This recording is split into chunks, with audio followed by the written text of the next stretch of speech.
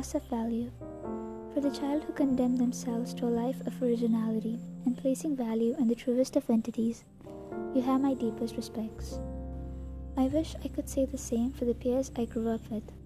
While few got lost in chronicling celebrity lives, a small few worshipped books, cars, and clothes, while yet another few decided good old money was worth their lives. It's been an interesting journey to have witnessed growth in so many peers. Friends who once spent their time painting fantasy forests were now painting their nails. Others who would lose themselves in classics were now doing the same in magazines.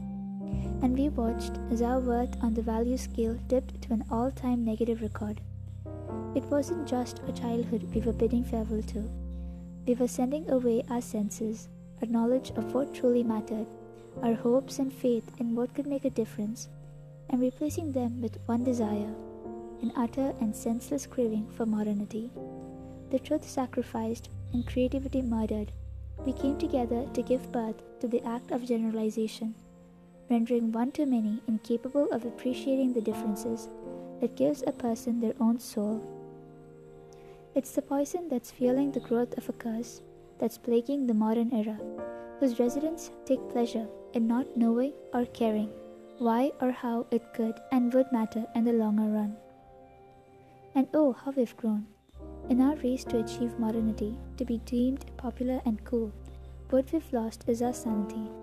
It's a horrifying thought to imagine the world in the hands of such individuals who'd willingly kill for money, burn books to make space for clothes, and forbid questions from being asked.